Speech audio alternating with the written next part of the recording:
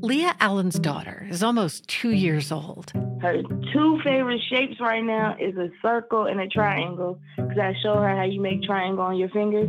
Leah says she's one of those kids who can make anybody smile. You know, she's running around, she's talking. It's hard for you to be upset around her because she's just so happy and bubbly. But the months after her daughter was born were particularly tough. On top of caring for a new baby, Leah was also caring for her own recovery. I am a recovering addict. Fortunately, Leah had the support of Virginia Commonwealth University's OB Motivate clinic. They helped her push through. They feel like a second family to me because even when they call to do my appointments, you know, they always like, hi, how you doing? And ask you about you. And knowing they care, like you don't have to feel alone during your pregnancy. Like, don't give up. Just don't give up because the outcome is so much greater in the end. From Virginia Humanities, this is With Good Reason. I'm Sarah McConnell. Today, opioid addiction in America. My first guest is Caitlin Martin. Caitlin is Leah Allen's doctor and the director of OBGYN Addiction Services at Virginia Commonwealth University's OB Motivate Clinic. Caitlin, how did you first get interested in treating women who are struggling with addiction? When I first got into it, it was kind of serendipitous. I was in medical school in Baltimore, and my first year there, I was looking for a community service project. I love doing community service. And I found something called the Reproductive and Sexual Health Project. And I said, oh, that sounds perfect. I'll go do that. It was an offshoot pilot project with the Baltimore City Needle Exchange Program. And what a needle exchange program is, for people that don't know, it's when people are actively using drugs such as heroin or other opioids or other substances, and they're using it by injection. We at least want to reduce the potential harm that can come from that disease of addiction that they're dealing with. And one of those big things we worry about is transmission of infectious diseases such as HIV and hepatitis. So what a needle exchange program does is it allows people to come on with no judgment, no risk of punishment, and they can give their dirty needles for clean ones and other injection equipment, so they don't run the risk of acquiring HIV during that time of active use. And so this needle exchange program with the Baltimore City Health Department, they wanted to do an offshoot program for targeted at reproductive and sexual health. And it actually was in the, quote, red light district, I guess you want to say. It's called The Block. It's where all the exotic dance clubs are. And so a lot of the clients that we saw were women who were working at the exotic dance clubs. And, I'm in my van in the Thursday nights from 7 to 10 p.m., giving out birth control and pregnancy tests and doing all the things I love, right? Not knowing that before I got there that I was going to have the opportunity and privilege to speak with these women. And there's a lot of things that came from that, a lot of experiences, a lot of learning. But what really got to me the most were their stories. There's stories of strength and resilience, of course, but also there's stories of punishment and discrimination and stigma that they experienced. And the ones that really stuck with me, because I knew I was going to be a doctor, were those experiences of discrimination and judgment in the healthcare setting. Tell me about that. You mean doctors discriminated or judged them? Yeah, they would tell me their stories of how they would go seek help for, different things, right? They have an infection, they have to go to the emergency room and get it treated, or even when they were seeking treatment for their substance use disorder at the hospitals, going to get primary care services. But they would tell me these stories of how doctors and nurses and other providers in the healthcare system would just, quote, look at me different. And they would say, I would come in and they would just look at me different and they would turn me away, or they would just not speak to me like I'm a human. They would tell me stories about how they would be treated as a lonely other thing, some words that I was told. And I got really angry about that, right? No one should be treated like that, like a not a human, right? Not a person, a sister, right? A mom, especially as they're making themselves vulnerable to go seek medical care for whatever reason it is. And so that frustration, that anger kind of fueled me, right? And I said, well, gosh, I want to do something about this. I want to be someone different.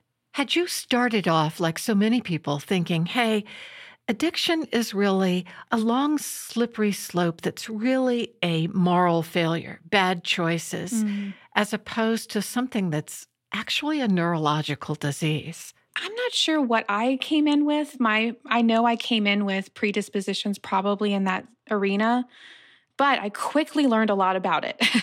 I quickly learned a lot about how you're correct. The default in our communities of thinking about addiction is that it is the quote, bad choices and a moral failure. Of course, there's choices involved, right? There's choices involved in everything, right? You have someone with diabetes or hypertension. There's definitely, quote, bad choices involved in the pathogenesis of that disease. But that's not the end all be all. We know that there's many things that contribute to a chronic disease. And so as I learned more about it, I learned more about what addiction is. I learned about addiction being a chronic disease that does have a neurobiological basis that is very much though shaped by one's life experiences from early childhood onward towards adulthood.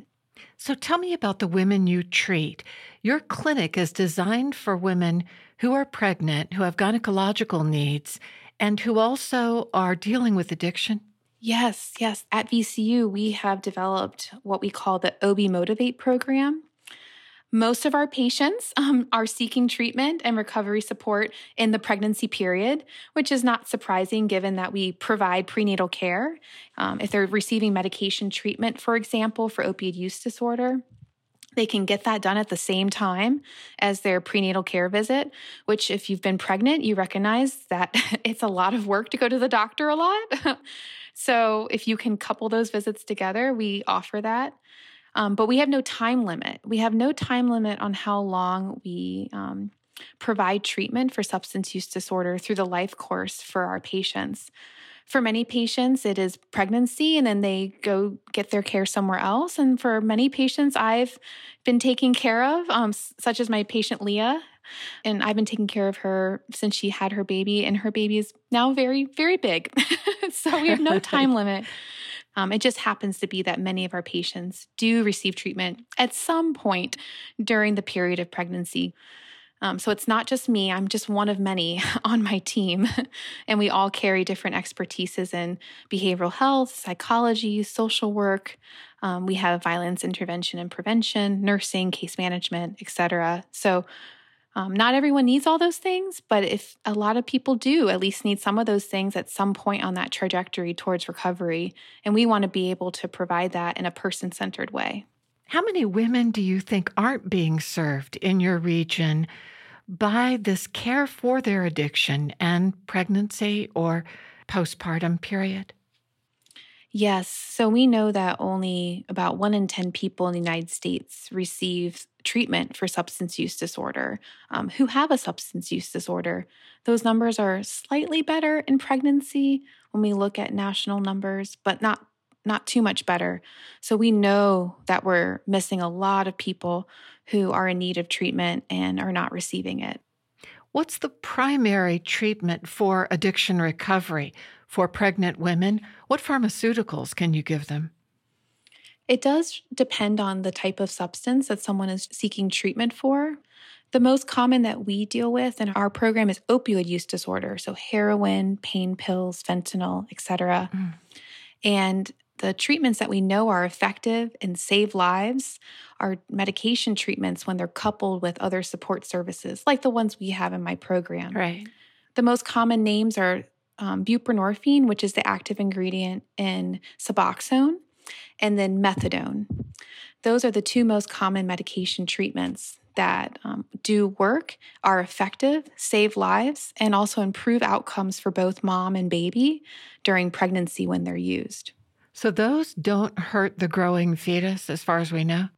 Exactly. According to the research that we have so far, these medications do not have harmful long-term effects on the infant or on the growing fetus during pregnancy.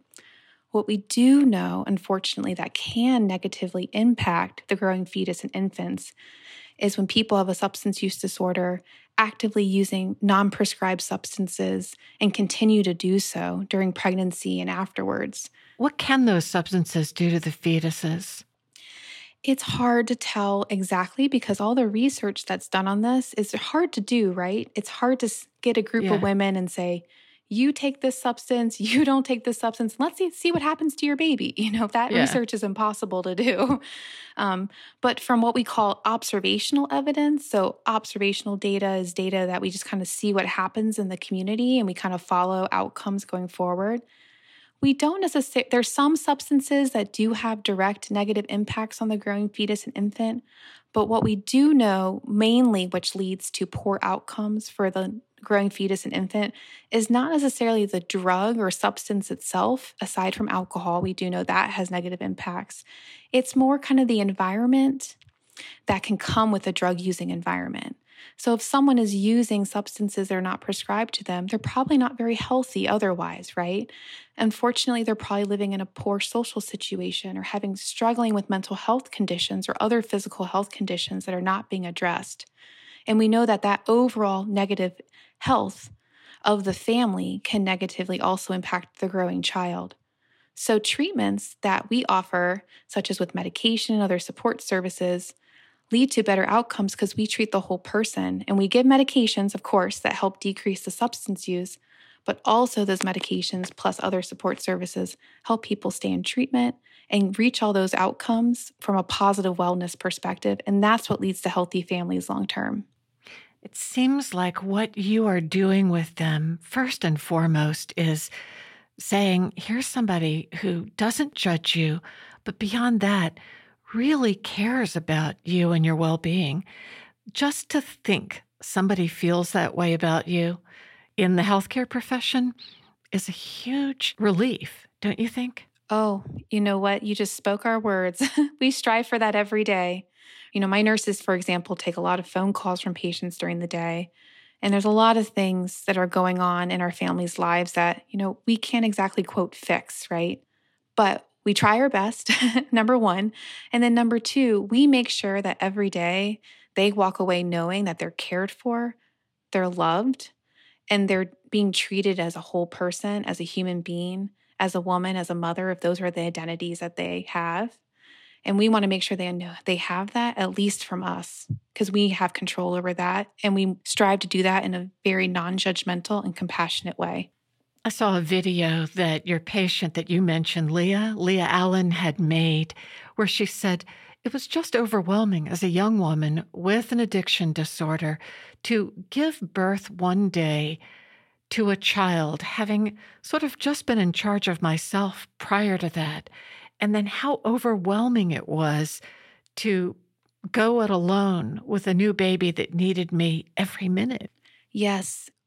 I say to my patients, they probably get annoyed with me sometimes, where I say during pregnancy so many times, we're preparing for after pregnancy, right? Right. You do have a period of pregnancy. I see you a lot. You have to come in. We have to check your blood pressure, all those things. But we talk about more is after pregnancy. And what are we going to do now to help build up your recovery, make it the strongest that we can make it, build up your resilience, get you connected to the support that you're going to need and that you're going to want, and let you walk away knowing that you are the best mom ever.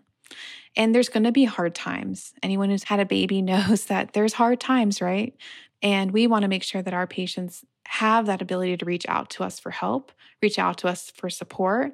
And again, we can't quote fix everything, but we want to make sure we do everything possible to give people the resources and the tools so they can work on their recovery and work on their wellness and get all the results that they want out of their treatment.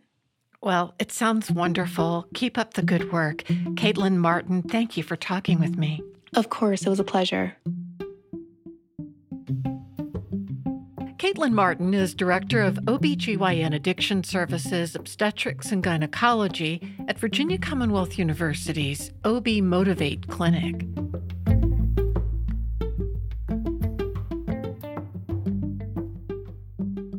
The criminal justice system has the highest concentration of people with opioid use disorders in the United States. If you're in the criminal justice system, you're 400 times more likely to abuse opioids than the general population. Faye Taxman is a professor at George Mason University, and she says the justice system is not at all equipped to handle addiction services. Faye, you're talking about opioid use disorder in the criminal justice system. What's your strongest argument for why it should address treatment and not simply be meting out justice? Well, the question is, what does meting out justice really mean? And to answer that question, we have to ask the question, why do we want to punish people and what do we hope to accomplish? If we talk to most citizens, they basically say, well, we just want people to stop doing the things that they're doing. But the question is, how can that happen unless we help people address some of the drivers that got them into the justice system? So when you have a justice system that has the highest concentration of people with substance use disorders, then you basically have to ask the question, is there something that we could do to reduce the recycling of people through the justice system, to reduce victimization that occurs from people's use of substances, and to help people learn to manage their disease? You saw a family member who had a substance use disorder go through this herself. What did you see as far as the obstacles once she hit the justice system in treating her opioid use? When people come into the justice system and when they're booked into jail and they are active substance abusers and they are withdrawing, oftentimes people get put in a cell by themselves, laying on the floor without any proper medical attention to make sure that the person is well taken care of. So they get sick, they're not feeling good, and all is happening is they're by themselves laying in their aches and pains. So the justice system is not really doing a proper type of detoxification or helping people to medically withdraw. What could they do, for instance? What's a simple thing in that process? Well, there's some medications that can be given to reduce some of the withdrawal symptoms. There's comfort, like giving people a place to lay their head that's more comfortable than laying on a concrete floor. Providing medical attention to make sure that people don't become dehydrated or have other medical problems. So there's a number of different things that can be done that make it more comfortable is not the right word I'm looking for, but to make it more so that a person doesn't have to suffer through the withdrawal process, and that we're actually trying to motivate people to really want to change by treating them with dignity. Right now, we don't treat people with dignity. And when you don't treat people with dignity, they have less motivation for wanting to basically address some of the issues that affect them and their involvement in the justice system and their use of illicit drugs. So true about dignity. What would it take to create a system that treats people incarcerated with dignity, do you think? Well, I think one thing is that we need to begin by treating the staff who work in those facilities with dignity, too. Oftentimes we think of the staff as sort of being non-existent, and therefore the staff are echoing a culture in which, the emphasis is really on treating both staff and the people who are residents of the facility negatively. And so if you're not being treated well, the staff have little motivation to really treat their clients or the residents who are coming through the facility well.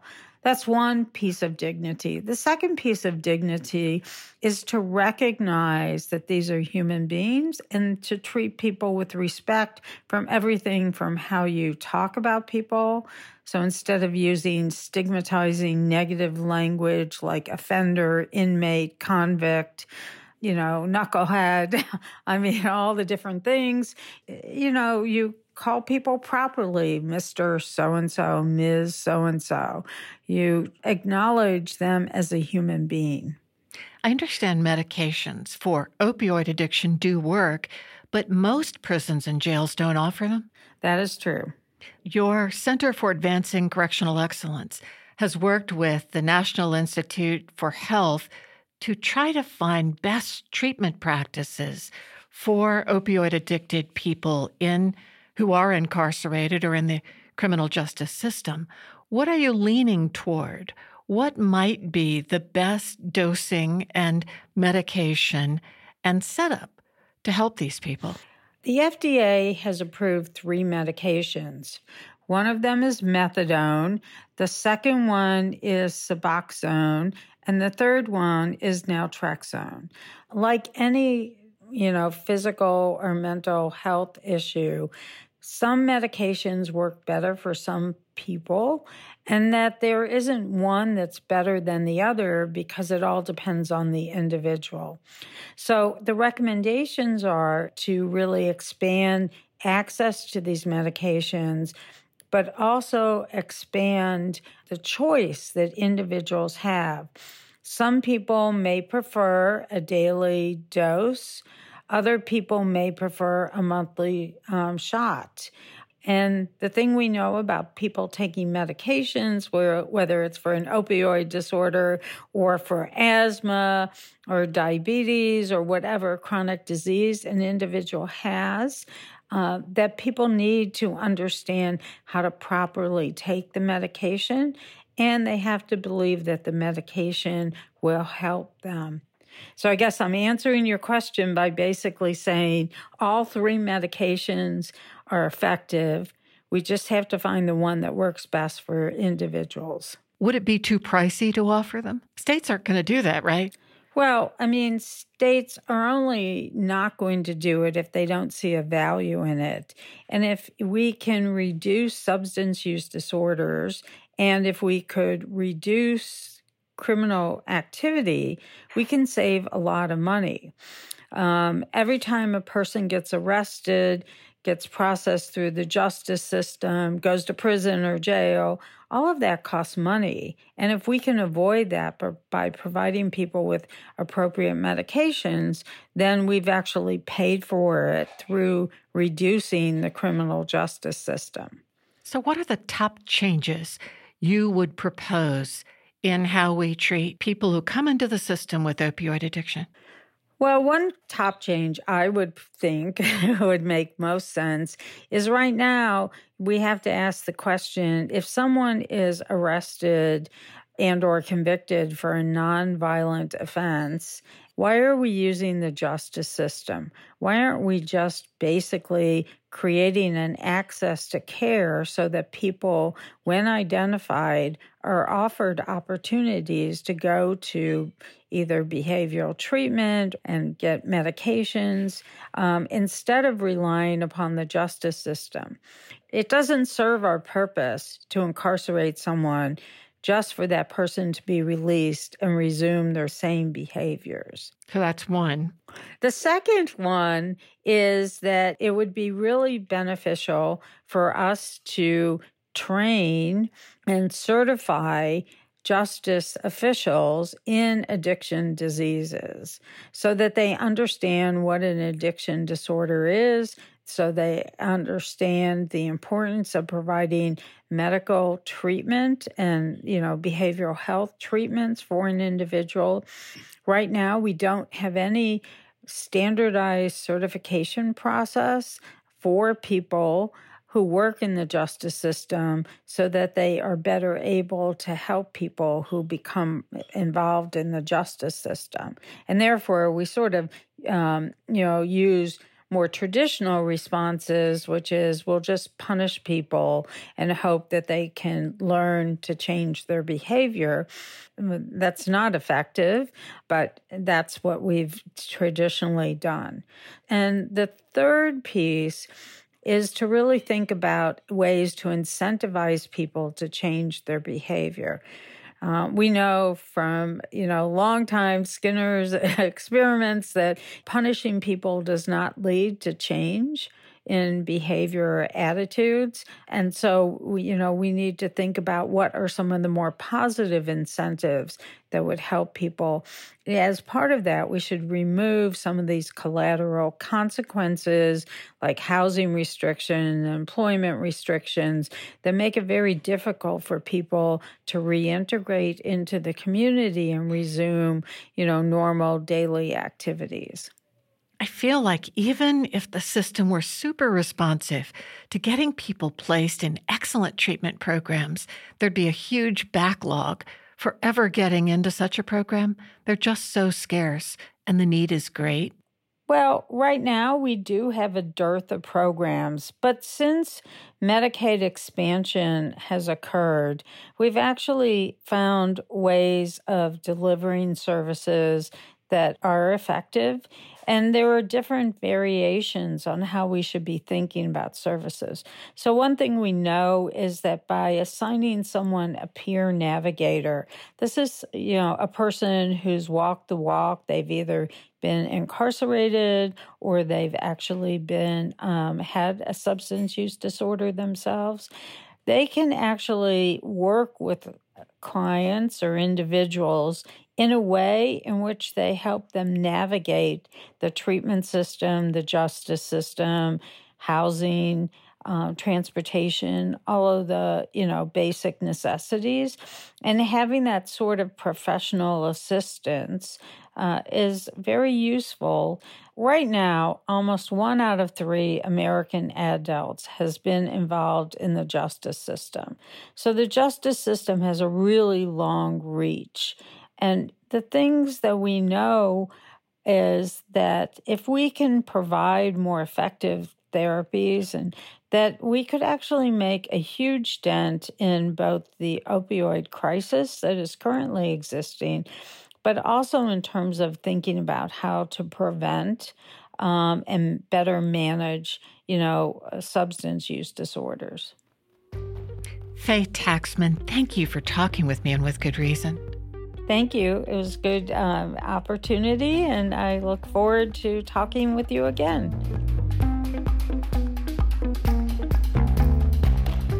Faye Taxman is a professor at George Mason University's Schar School of Policy and Government and director of the Center for Advancing Correctional Excellence.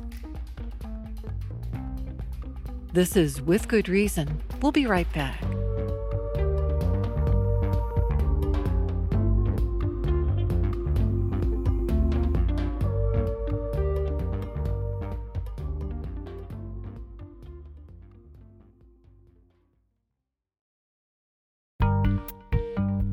Welcome back to With Good Reason from Virginia Humanities.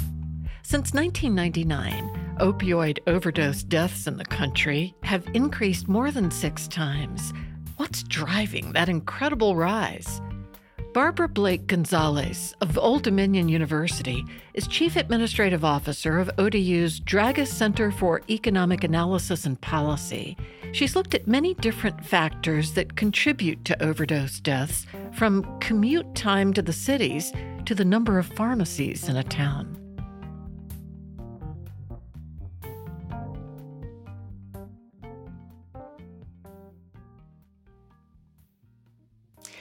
Here at Old Dominion University in 2016, we were talking about economic development efforts and what we could do to really promote and encourage our talent pipeline for our regional area.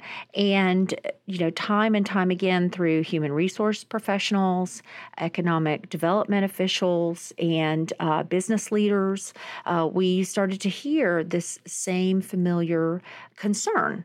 The problem of passing drug tests for potential employees. And we started just following that thread of, okay, so if we can't meet our demands for our labor because of drug testing and the inability to pass a drug test, what's the deeper story here? What's going on? You've looked at something called the deaths of despair theory, the idea in the opioid epidemic of what's causing it in particular. What is the deaths of despair theory? So this is the notion that when one has few economic prospects, that would leave that individual more susceptible to addiction. And so in our work in 2020, we did 2 detailed studies to see if we could find that in Virginia. And although there is empirical evidence that deaths of despair is something that we need to be aware of, we found other factors to be more significant, commuter times, if an individual is in a rural area or an urban area, if the individual has comorbidities, smoking and being obese. So we found sort of these other variables were just as impactful and maybe told us a little bit more about the story of opioids in Virginia. What were some of the most compelling factors as you dug into this research that you think are causes for opioid addiction? When an individual had access to the supply of opioids, when there was more availability. So if you're in an area where doctors or other health practitioners are prescribing more, and there is a better accessibility to obtain those medications, then you're going to have a higher likelihood of use and abuse, and unfortunately, overdose. And so that was really the key. Economists in general don't care for when there are only a certain amount of providers or suppliers in an area, because we tend to think that would decrease competition. But we found in Virginia that those areas that had big chain pharmacies, that had national databases of use and tracking, those big chain pharmacies actually made it more difficult for an opioid abuser to obtain multiple prescriptions or receive heavier doses. But if you're in a town that has big chain pharmacies plus any other type of pharmacy or dispensary, that there's just basically more suppliers, the more suppliers, the more access. So the supply side of the opioid market really was very fascinating to us. I wouldn't think that the more rural areas where you see more of the opioid addiction had more pharmacies per person. That is one of the things that we saw. Some of the rural areas have the worst overdose rates.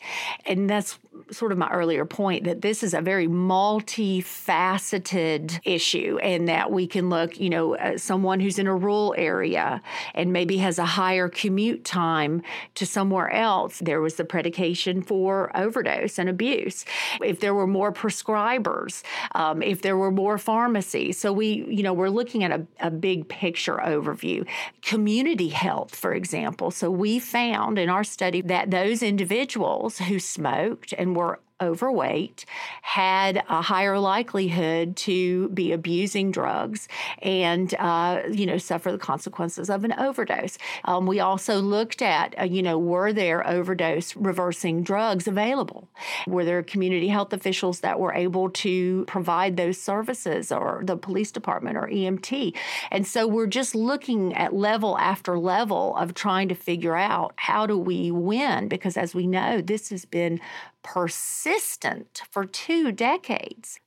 You could do the study, but you couldn't really come up with recommendations for what might reverse it, right?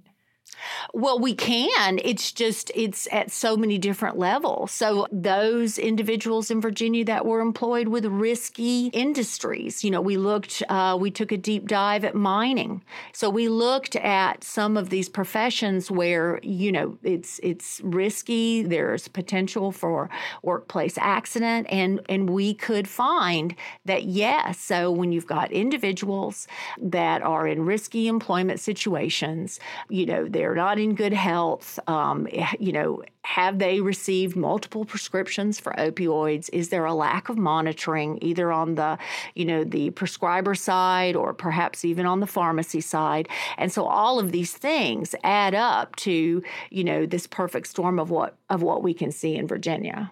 While your research was focused on Virginia, do you find it's pretty representative of how this problem looks across the country? Yes, we found that we did trend with national standards. Like, for example, in 2017, Virginia healthcare providers wrote a little over 52 opioid prescriptions for every 100 people. In the United States, it's 59. So 59, 52, we're trending on that national level. Now, of course, we've got our hot spots. As many would know, that West Virginia is the center of the opioid epidemic in the United States. In 2017, over 81 prescriptions were written in West Virginia for every 100 folks.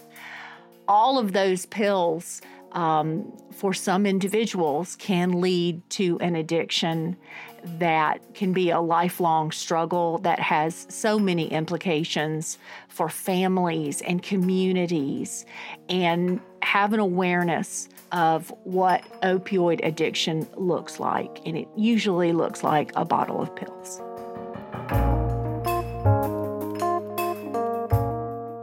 Barbara Blake Gonzalez is Chief Administrative Officer of Old Dominion University's Dragas Center for Economic Analysis and Policy.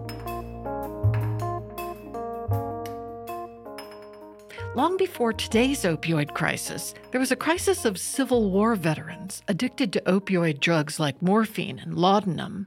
Jonathan Jones is an historian at Virginia Military Institute. He's writing a book on the tens of thousands of Civil War veterans who were affected and the toll addiction took on their lives. How well known or commonly used were opioids before and during the war? They were the most commonly prescribed medicines in the 19th century U.S., so probably more than half of all prescriptions written by doctors in the Civil War era contained opioids in some capacity. But also, Americans just could buy them over the counter at your local general store. You could buy them from a traveling doctor. You could even send off a check to Sears, the mail-in catalog store, and they would send you a vial of opium and a couple of syringes for $1.50. So these medicines were very free-flowing. I get morphine and opioids and other things for horrible injuries during the Civil War, but who was using these drugs before the Civil War and what for? I know you said, hey, it was pretty common and people were prescribing it. What sorts of people and for what? Yeah, these medicines were everywhere, in part because they were used for a huge range of ailments. I actually at one point sat down to count the number of different medical problems that opiates were prescribed for, and I stopped counting at 150. So there was a vast array of different ailments. Everything from pain to coughing. So opioids suppress your body's urge to cough. So they were given as cough suppressants. Probably the most common use for opioids actually was not pain, but rather to stop diarrhea. Back in the 1800s, before people could treat intestinal infections and things like that, stopping that symptom, stopping the diarrhea could save your life. And opioids could do that for you. I'm amazed that before the Civil War, it was more women than men who would become addicted to some form of opioid use.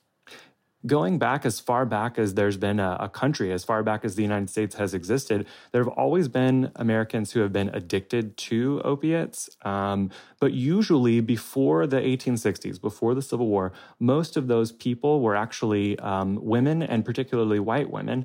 And the reason for that has to do with like medical and cultural ideas that Americans held back then about pain.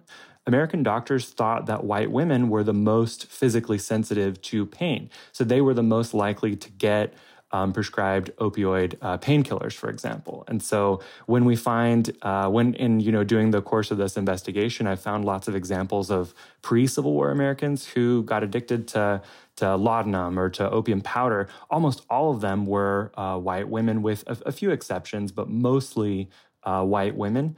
When the Civil War happens, all of a sudden you have a huge cohort of American men who, for the first time, their doctors start prescribing them painkillers just to get them through the day, basically. And so the Civil War causes this kind of demographic inversion where, for the first time, there are as many men and even more men potentially than women who are addicted to opioids.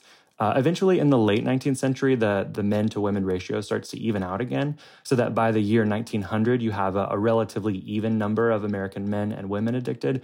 But for a while there, for the 1860s, 70s, and even into the 1880s, you had a demographic inversion of what had previously been mostly a women's ailment. Your argument is that we know the scope of the opioid crisis now, but there was a parallel one caused primarily by the Civil War and the aftermath of the Civil War. Help us understand why that was. What was happening during the Civil War? What forces North and South were creating this? Yeah, absolutely. So one of the principal argument that I make is that America has had an opioid crisis before. A lot of the times in the news, the opioid crisis today is framed as something completely brand new, like something unprecedented. But the reality is that we have in the U.S. A history of recurrent opioid crises. And so the first one of these was started by the Civil War. We associate the Civil War with the question of the future of slavery, and rightly so. But the Civil War also doubled as a massive public health emergency. Millions of people all got sick and injured and needed medical care all at once. And so what ends up happening is that when that many people get sick all at once is that it puts a tremendous strain on the medical system. And so sometimes doctors have to kind of double down on basic therapies. And so the most basic of all therapies in the 19th century was just to prescribe opium. If a patient came to you and you couldn't do something to help them, at least you could give them pain relief. At least you could give them symptomatic relief. And so that's exactly what happens during the Civil War, when millions of soldiers all contract various diseases like dysentery and malaria and smallpox, when gunshot wounds and other kinds of really traumatic battlefield injuries all start happening literally by the millions in a short span of time, just 4 years. American doctors become incredibly reliant on opioids, more so than ever before. And so that sadly, it triggers an epidemic of addiction during and after the war that lasted for several decades, particularly among injured and disabled Civil War veterans. I'm amazed to hear that many of the major pharmaceutical companies that are in existence today were actually born as part of the war or post-war Civil War effort. Yeah, interestingly enough, because the Civil War was such a huge public health crisis, it required a lot of medicine, more medicine than you could make at local pharmacies, kind of like mom and pop operations. And so during the Civil War, that's when we see basically the birth of modern big pharma, the seeds of big pharma, because to supply military hospitals, which treated hundreds of thousands of patients all at once, the federal government needed a lot of medicine. And so essentially they founded government medication laboratories or factories all over the Northeast to make medicines and send them off to the battlefields and to the hospitals. And so some of those pharmacies were the government contracts that were issued to the people that ran those industrial pharmacies, gave them enough capital to start some of the modern pharmaceutical companies that still exist today. One company, Bristol Squibb and Meyer, used to manufacture opium and quinine for the federal government for military use during the Civil War, and it still exists today. When did America start to see it had a tremendous problem that, while morphine and opium and drugs were badly needed for soldiers in the field, now they had tens of thousands of addicts? Yeah, it became apparent almost immediately. It's really stunning how quickly Americans realized that they had a problem on their hands.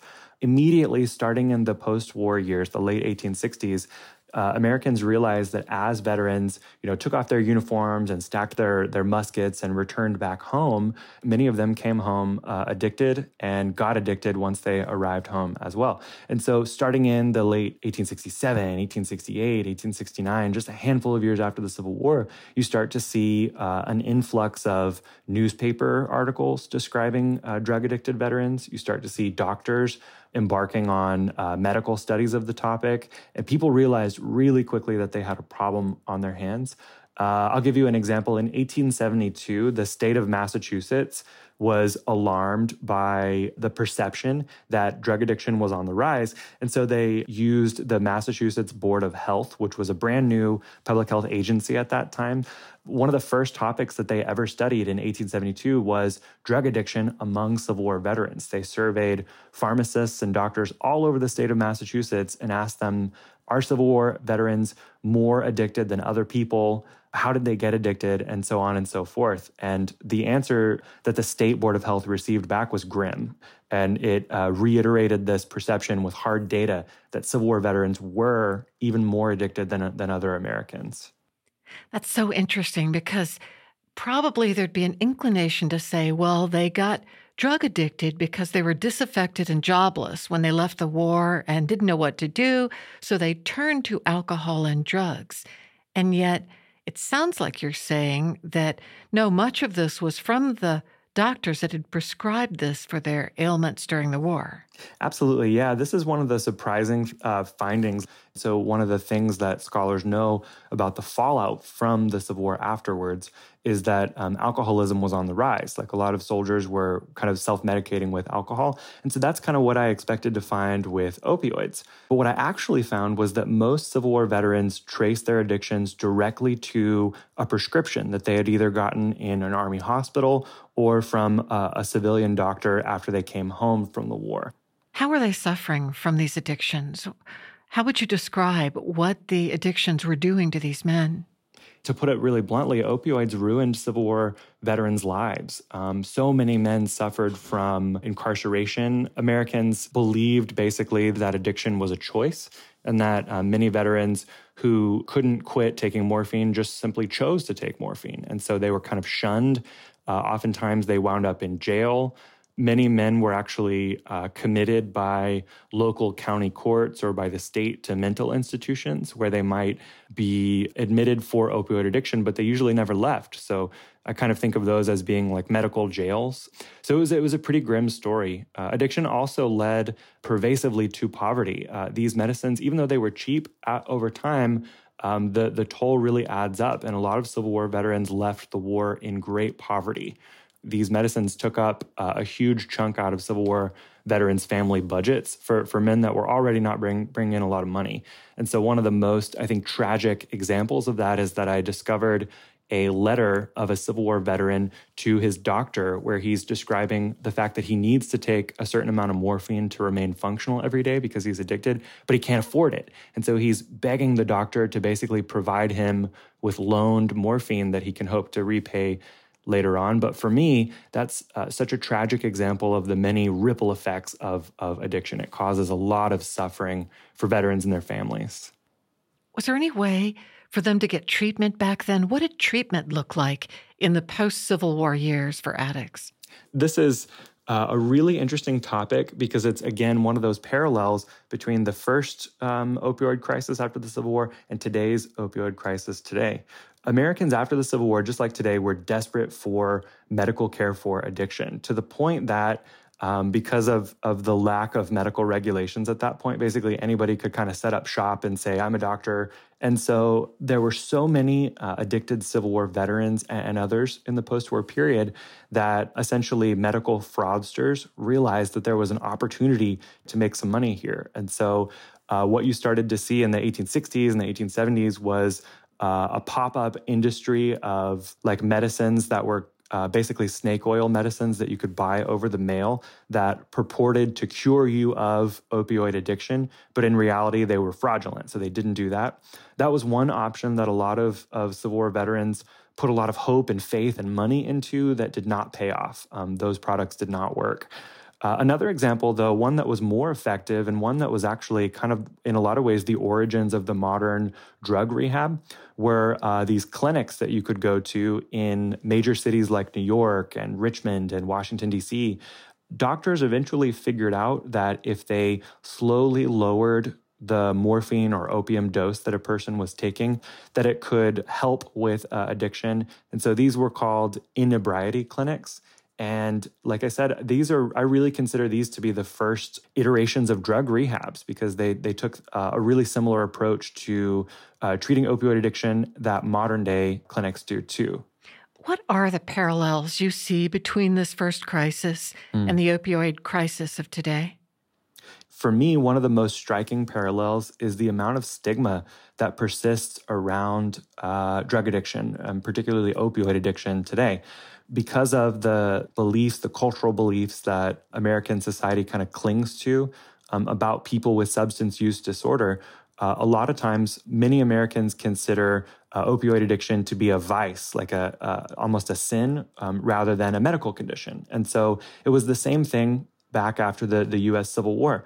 Veterans suffered from prescription drug addiction, but people who looked at them thought that it was their choice to abuse opioids, not something that their bodies made them do, if that makes sense. And so obviously that had a lot of negative ramifications for people. Like I said, they ended up in jail, they ended up institutionalized, poverty and other kinds of social ramifications.